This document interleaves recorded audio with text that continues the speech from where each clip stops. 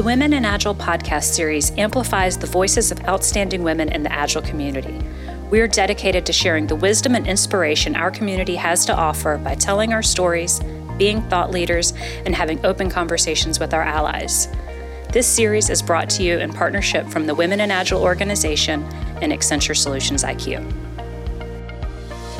Hey everyone, Natalie Warnert here, the President and Executive Director of Women in Agile org. I wanted to thank you for listening to this episode of the Women in Agile podcast series. We're thrilled to have this as a platform to showcase the wisdom of our community. We'd love to get your help to amplify the reach of the series by asking you to go over to iTunes in order to rate and review us.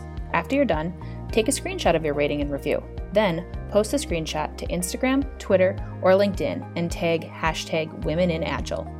If you do this, we'll not only reshare your post, but also add you to a monthly drawing to receive a Women in Agile goodie bag filled with WIA stickers and other treats. Thanks for listening.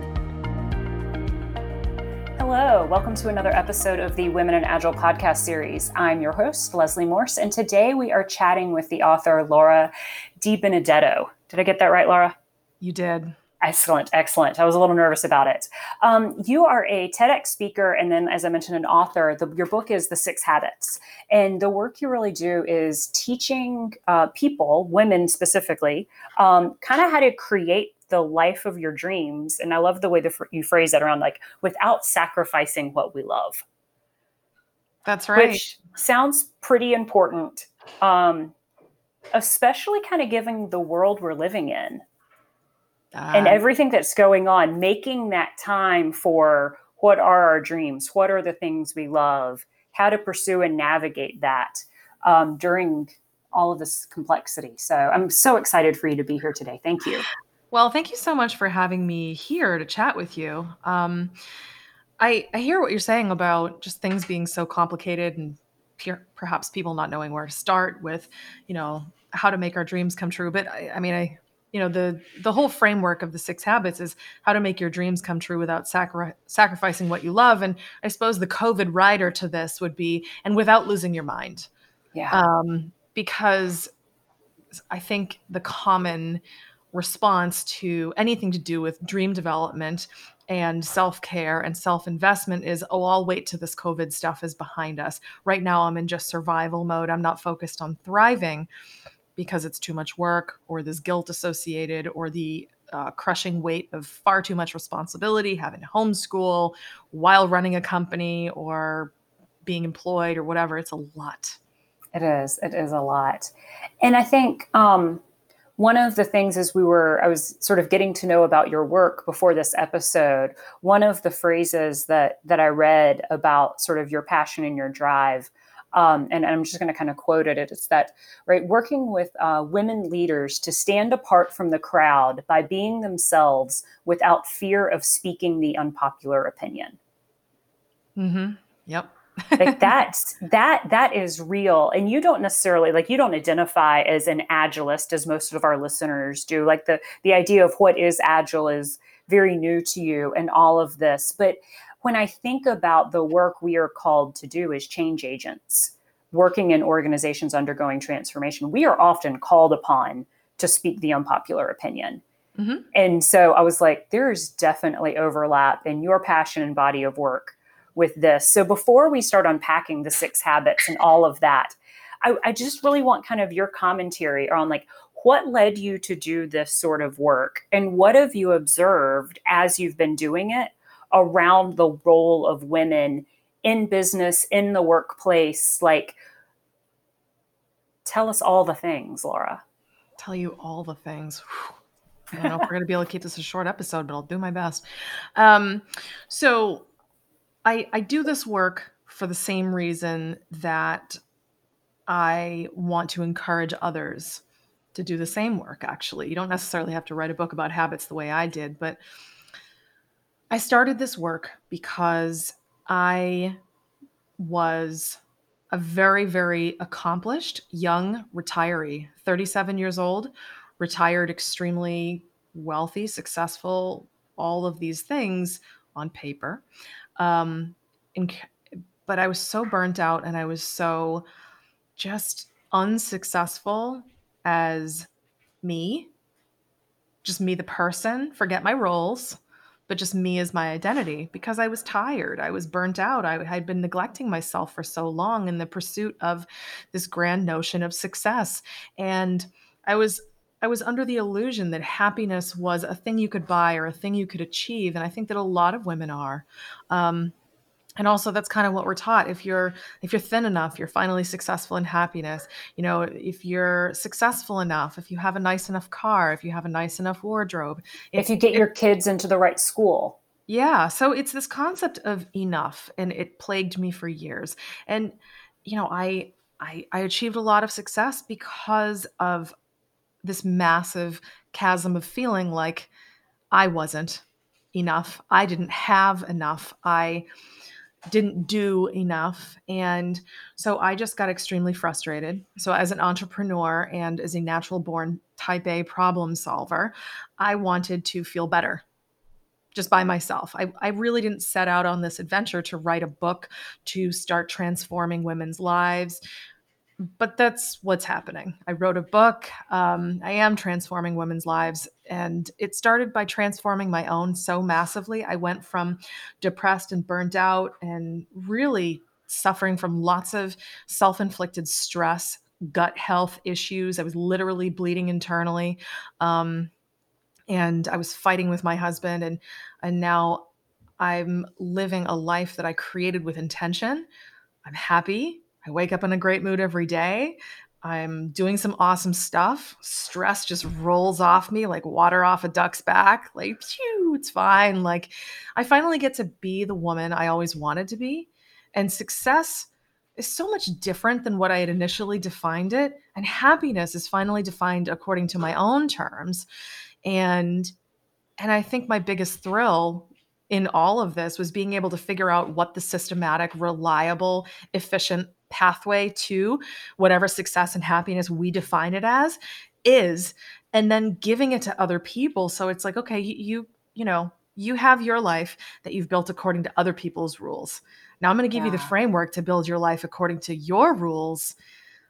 Let's talk about what success and happiness really look like according to you, and let's do things differently, and let's see you smile for real.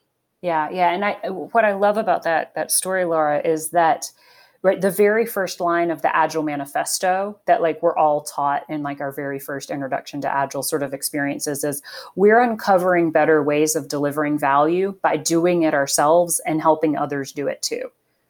Okay. And so we are very synchronous. Yes. From a values sort of perspective, I do believe there is such overlap because I hear an authenticity, and I know we even chatted about that word being used too much, but there's like a resonance in what you're saying of, I believe this because I know it and I've experienced it.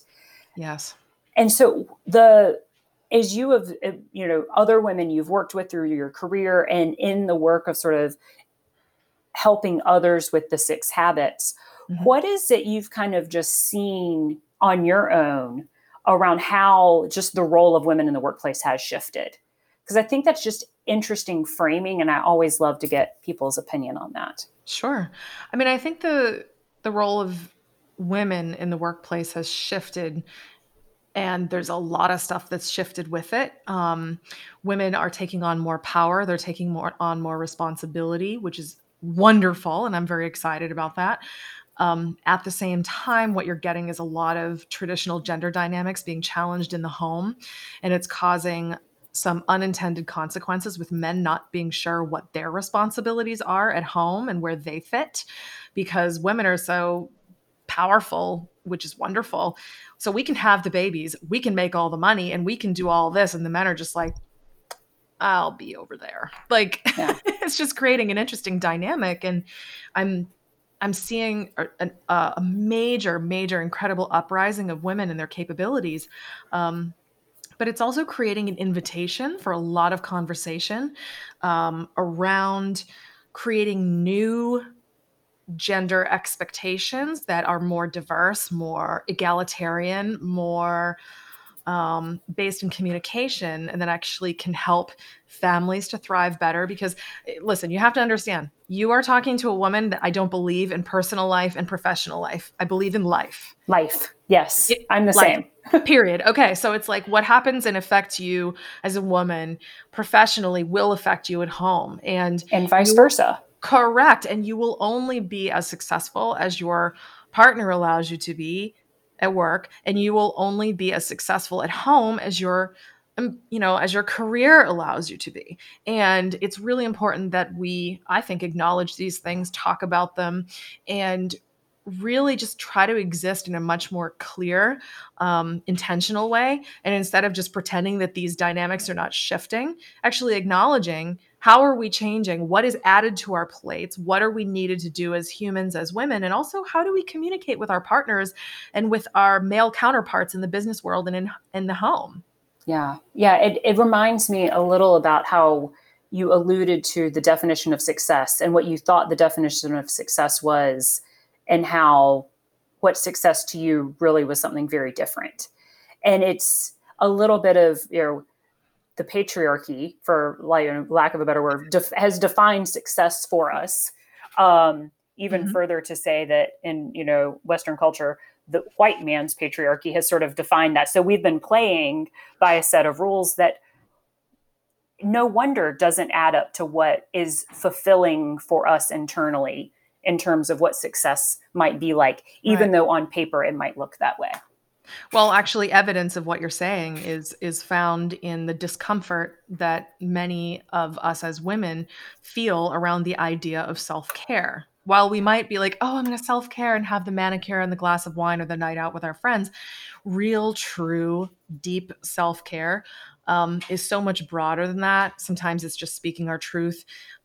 It's being okay if other people disagree with us. It's having a solid constitution and a powerful relationship with self. It's investing in your well-being as a human. It's having time away from kids and work and having 30 minutes of just silence.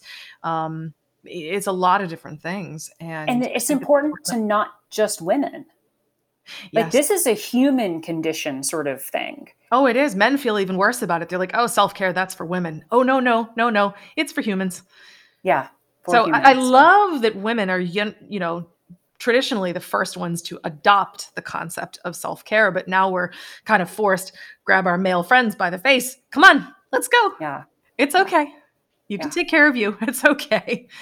Absolutely. Absolutely. So let's just get into it. Let's talk about the 6 habits, and then maybe a little more about like the pain and suffering that's caused by not leaning into this sort of stuff. Sure. So good for you? Yes. I mean, if you want to talk about the thing that's my passion and my obsession for the first, last 2 years, you're not going to hear me say no. So, all right. So let me just break down what the habits actually are, and then I'll pick one and I'll really kind of dig into it for you. Great. So the 6 habits are kindness to ourselves, acceptance of ourselves, radical gratitude, presence, goodness, and intention. Now, let me briefly define them for you. So kindness to ourselves. Most people hear the word kindness and they think, oh, that's being good to others. Nope, it's good to you. That's how you speak to yourself. It's how you pump yourself up. It's how you tear yourself down, or the lack thereof. Like, kindness is the behavior you exhibit towards yourself. By contrast, acceptance is total unconditional love for yourself. So kindness is how you treat yourself. Acceptance is how you feel about yourself. While they are sisters, they are not twins. They're not the same. So gratitude, I've noticed a lot of people lately, last couple of years, have been, adopting the whole writing down 10 ideas of things that they're grateful for before bed and encouraging their children. This is such a wonderful start and an entry point to the kind of gratitude that I'm talking about. You called it radical gratitude. I do. Yeah. Radical gratitude is finding gratitude in the darkest corners, the things we often take for granted. When you read my book, you'll see that I mentioned that hashtag first world problems. We are so bratty. We just are. And we don't even realize it. And radical gratitude, it's just called gratitude in the book, but it's really all about returning to humility and appreciation. Yeah. And when you do that, boy, the way you look at your life and everything in it changes. And I think there's an interesting linkage given, right? We're not only living in a world that's going through a pandemic, but the the incredible focus on social injustice and racial equality and everything, this idea of radical gratitude to me is immediately firing some bulbs around how, you and I both happen to be, appearing cisgendered white women. Radical gratitude to me looks like a way that we can actually get in touch with some of what are our areas of privilege that we need to actually be honoring and acknowledging so we can do other sorts of work in the world. Yep. One of the ways that, an additional way that gratitude could really be approached is also, I'm so grateful that the country is experiencing massive civil unrest right now, because it's actually bringing these issues to light so we can talk about them. Yeah. So the gratitude, the way it's intended and the way that I like to approach it throughout the book is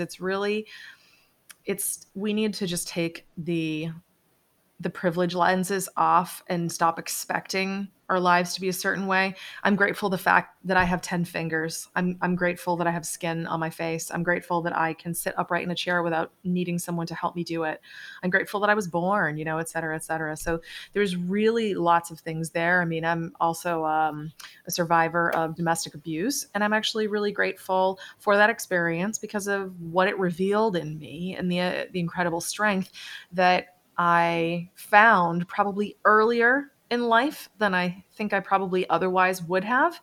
Would I have found it? Yes, but probably not without some other rotten experiencing, bringing it to light. So yeah, I love the idea of gratitude. So let me tell you about habits 4, 5, and 6.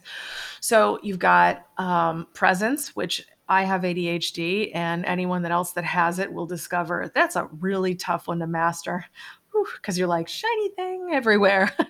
But like opting into this moment, worrying about what's going to happen a year from now, and coronavirus and masks and violence and all these different things and business, and am I going to get that proposal? You're just stealing from today's joy by focusing on the future and ruminating over the past.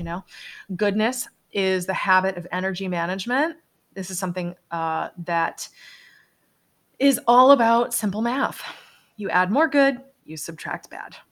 That's it. And then the final habit is one of intention. And it sounds like a lot of agilists are probably going to be pretty versatile and well-versed in this already. And the habit of intention is action. It's taking decisive action on a consistent basis towards the things that you care about in life. And sometimes they're just as simple as like clean your house or call your mom. Other times it's build a company. It's whatever you want it to be. So you know what? I'm going to let you decide which of these habits would you like to dive into. Yeah. Before we do that, I want to ask a question about intention, and maybe this will be the one that we actually unpack. Because you talked about it is actually about taking the action, but I imagine it's not just action for the sake of action, Correct. But that there is purpose and motive behind that, because that's the part that really, I think, as agilists, we are intentional, and there's a reason why the disciplines and the practices that we advocate for and work with organizations on are important. So just talk a little bit about that.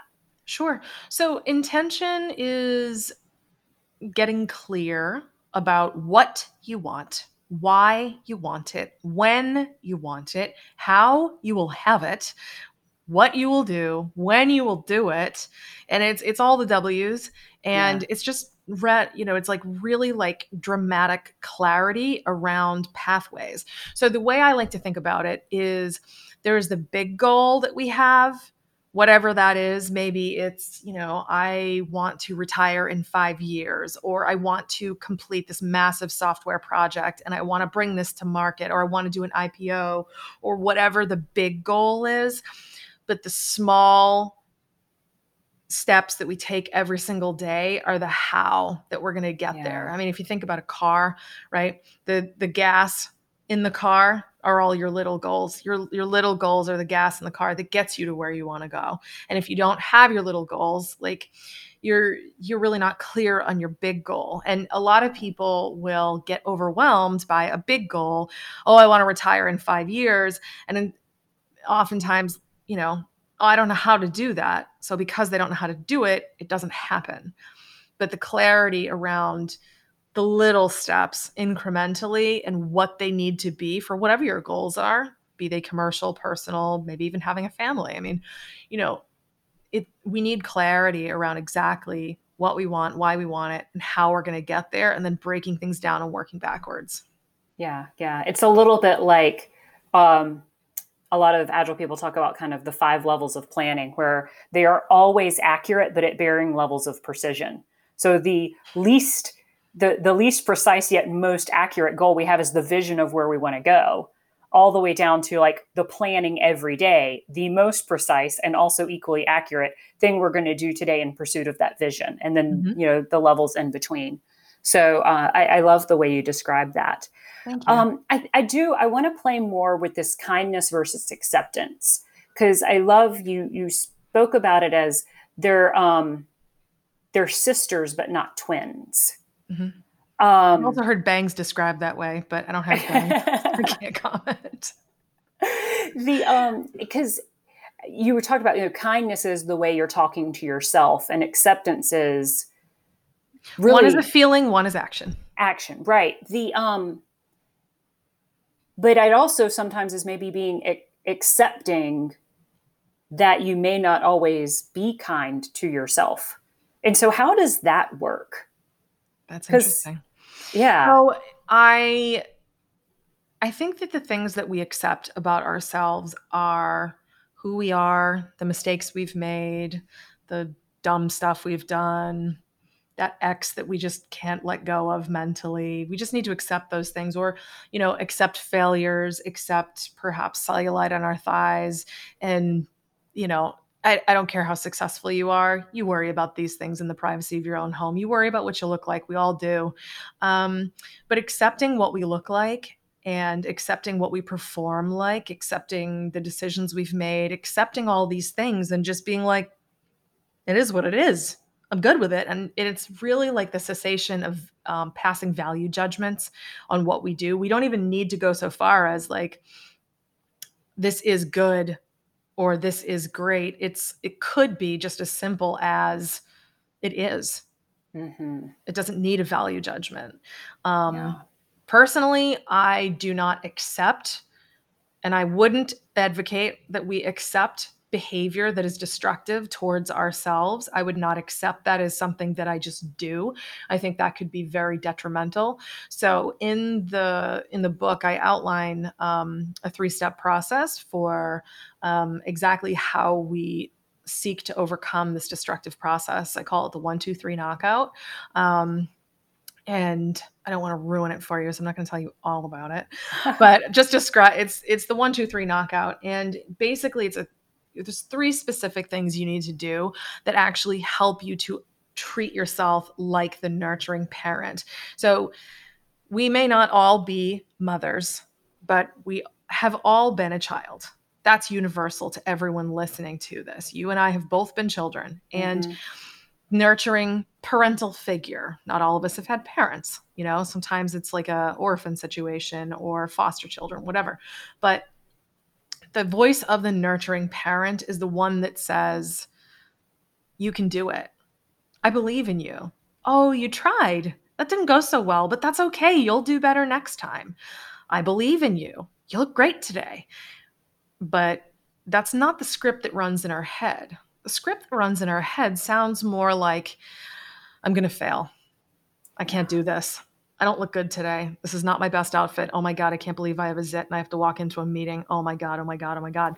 It's a lot of destructive things that we do to ourselves that can easily be undone, but it begins with awareness, Yeah, I'm so reminded of the work and study I've done around relationships and relationship systems coaching, and the work of the Gottman Institute, and how Gottman talks about the positivity ratio, that in relationship with somebody, like, it takes 5 positive interactions to compensate for any given one negative.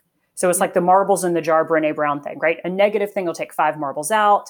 Then you got to put 5 individual marbles back in to kind of keep equilibrium.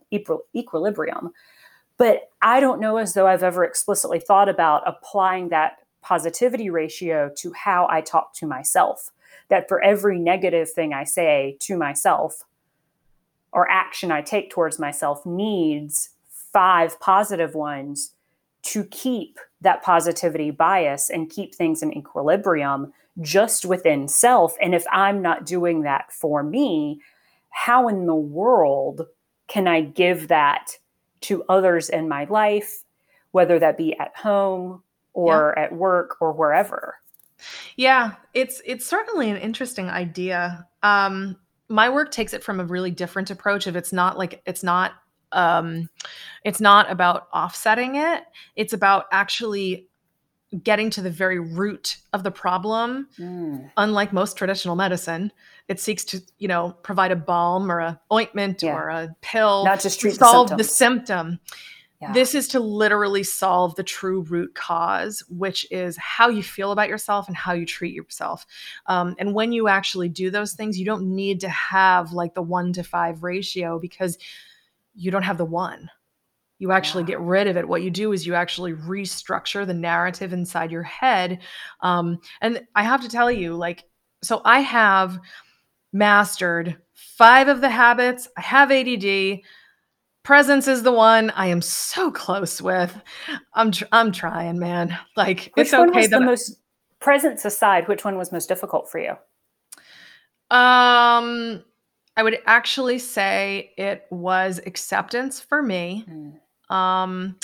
It was just something where I had a lifetime of self-loathing, and that was just my way of being. And it never occurred to me that I was doing something wrong. But once I started to really kind of unravel what these things are and what the predictable formulaic approach to happiness and success, however we define it, is, the more I was able to realize, wow, I've got some work to do here. Okay. So I'm the person that likes to eat the frog. I'll do the hardest thing first. So I'm always focused on the hardest thing in any area. And I focused on the acceptance and the kindness for me as where I wanted to begin. Therefore, I achieved mastery of those the fastest. Occasionally, I'll still say something, unkind to myself because I just probably haven't touched that area yet, just because the other ones were so glaring. But because I've got the tools now, I hear myself, I'm like, oh, no, bye. And now my new default, and I didn't call it the 6 epiphanies, they're the 6 habits.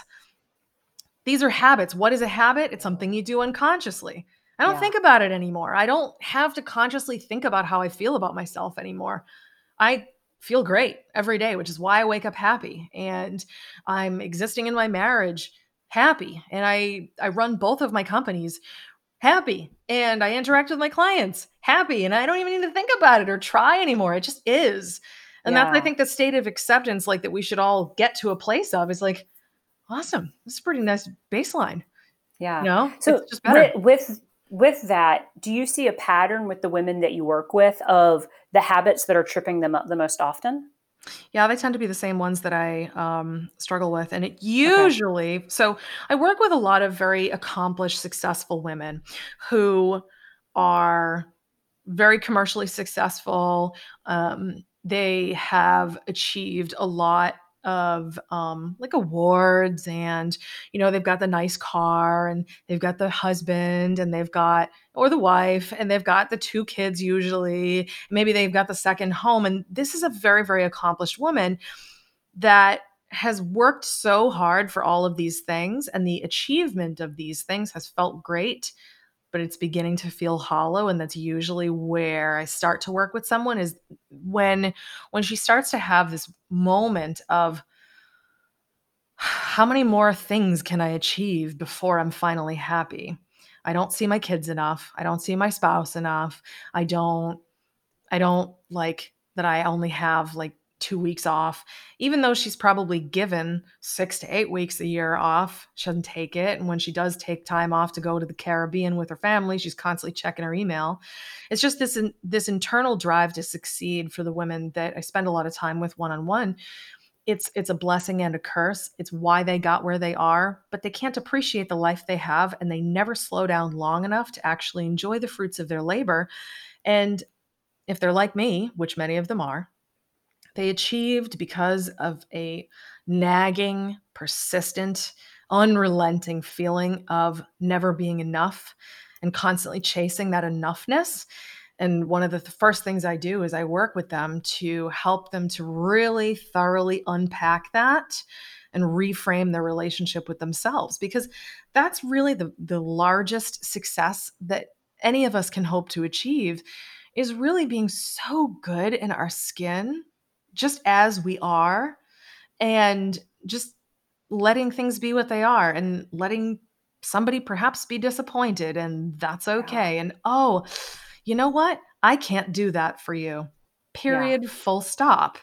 And there is something about when you give yourself that permission to disappoint someone or tell Yes. someone no, it's actually not as bad as you thought it was going to be. It's like No. we almost make up this giant fear of what's going to happen if we don't perform. And I know what I've found out for myself is I could probably get by on 60% of my effort and totally meet everyone else's expectations. But I am holding myself to a standard that is stratospherically beyond Oh, well, of what other people course. hold me to. And then there's the question of permission, right? We talked ever so briefly about self-care, but like one of the things that I experience most often with these women, whom I adore, by the way, is, oh, well, I have to take care of everyone else. I have to.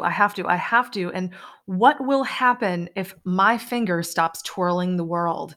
It's all Mhm. going to fall down. And you know what? I will meet my needs after everyone else is taken care of. Once the kids are all set, it's a lot of if then stuff, Yeah. which are just terrible arguments to build your life on. It's no, this will happen because I've done this for me. And it's Yeah. changing that mentality. And it's so hard. But, the thing that I can honestly say, the biggest shift I ever experienced in my life came because I finally just broke.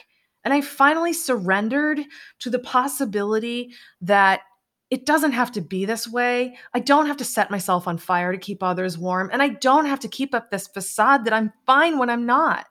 Yes. And I think the beautiful part of the work I get to do now is being that safe space for my clients, some of whom are men, but being that safe space that says it's okay for you to admit you're not actually fully happy doing what you're doing. And just because you have all the success indicators and all the toys, it's okay to still be unhappy. And you get to say that. And you get to do something about it without letting go of all those fun toys that you work so hard for. There's a pathway. It's kind of like we talked about with intention. Like, Yeah. you need a pathway to get what you want. Do you need a pathway so you can retire and start your own business? Do you need a pathway to fix your marriage? Do you need a pathway to spending more time with your family? Yes. The freedom lies in the sequential steps that it takes to get you where you want to go, but it all begins within. All of it. Yeah. And it requires habits and Oh, it does. building of new habits around all of this so that those daily actions are different in pursuit of it. Correct. So I'm The famous for saying this, and I'm going to say it again because I love it. Your existing habits got you to the life you have. Yes. If you want a different life where you're sunshinier, happier, having better sex, more money, more success, more quality time with the kids, you need different habits so you can build that life. Yeah. You could replace that exact same thing in how Agilist talks to executives about the ability to more rapidly deliver value into the marketplace for their consumers, Yes. and how you don't do it on the same organizational habits you have today. You need new ones. Well, So I'm thinking absolutely. there's so many ways that like these 6 habits we can translate for how we work with Oh, our absolutely. organizations. Well, the The thing is, the organization is a sum of individuals. And when you nurture, heal, and grow the individual, you nurture, heal, and grow the organization. And Yeah. when it happens at an individual level, I mean, insert the word, family for organization, culture for organization. But whenever you fix the individual, you massively fix the Shift. organization and give it the ability to like up level in ways that perhaps have been out of reach. Like, are you looking to be more efficient? Are you looking to be more clear? Are you looking to be more creative? Are you looking to do things faster and more, with greater buy-in and greater communication? Like, what is it that you want to do? When you master self, you can accomplish anything. Yeah, that's totally, I completely agree. Before we wrap up, I do want to go back to this idea of speaking the unpopular opinion and how you link sort of the adoption of these 6 habits to that courage that people, specifically women, can take in being that truth teller and holding that mirror up, not only to ourselves with the unpopular opinions we might want to be reflecting back to ourselves, but in sort of reflecting those other things back into the world. What's that linkage there for you? So the linkage is like these different habits, they all are part of the whole, right? They're really just 6 slices of the pie, but it's all the same pie. Yeah. But the thing is, they all have a different intended purpose. When you accept yourself, you feel emboldened because you realize that you don't need to stop trying to be something you're not. You get to feel actually powerful in how you are. When you are kind to yourself, you find courage by default because you find an unlimited wellspring within of courage and everything you need. Like, and I could go on with the habits. Like there's just so many different things, but we as a culture and we as women and we as professionals have always made a mistake of externalizing need fulfillment and, mastery of life, success, happiness. All of it is an inside job, all of it. Yeah. And when you master those habits, that's when you can have anything you can possibly imagine. Yeah, that ability to really be centered in yourself. I guess it is a gateway towards giving yourself that permission. Absolutely. To share whatever that thing is, because you realize that by sharing it, it keeps you kind of in integrity with yourself and is a gift to kind of making the world a better place around you. Well, yeah. I mean, so think about this. You want to say something complicated, right? And, I love how you brought up Brene Brown. I love her. And, the vulnerability conversation is a tough one, especially as oftentimes women have been socialized to believe that their vulnerability equals their weakness, which I don't believe, right? But if we can like actually shift that thought process to something where we're recognizing that when we take a hard subject, we don't need to be combative and argumentative with other people when we feel more grounded and clear about where we stand and who we are. We don't need to tear others down to make our point clearer. And because we feel really good about who we are by ourselves in our own sovereignty, we can approach our points more objectively through intention by approaching something from just a logical perspective and taking the big feelings out of it. And the gratitude for a situation and the gratitude lens that we can view life through gives us the ability to actually find new perspectives and new pathways to explore and actually have a conversation that few others can have. And it actually gives you the tools to, instead of just be a thinker, you can actually be a thought leader that helps others. And frankly, no one was remembered for following the rules. They were remembered from breaking them or making new ones. Yeah. And I love that sort of distinction between, being a thinker versus a thought leader. It makes me actually want to take it to another level of, it's not just being a thought leader, but it's being like a generative thought cultivator. Like that manifestation of leadership is like that generative quality of cultivating it from the whole of who we are as a person, as well as those around us. Yeah. I have to say, I am enjoying the heck out of this conversation because I can tell you are such a big thinker, and that's really important. And the type of person that really resonates with the 6 habit stuff is the person that thinks in a big scale of realizing the massive way down the road impact of the simple things Yes. in the habits. That's the thing. The 6 habits. I'm going to be honest with you. This is not stuff that's like rocket science, but that's why it works, is when Yeah. you can master the simple things, the little things. Yep. That's when it's really successful. And nobody needs, like, I'm not asking anybody, that reads this book or, like that does the work or wants to master themselves. Like, you need to master this really complicated algorithmic method and blah, blah, blah.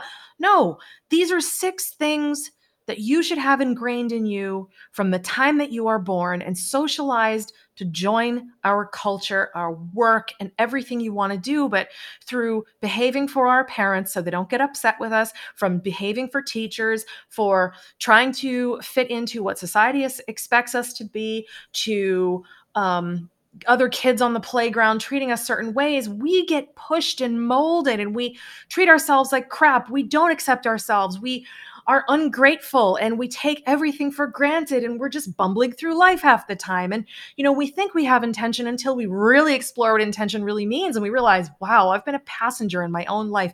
Yeah. And I'm distracted and I spend my life soaking in tons of negative energy because I feel like I'm supposed to.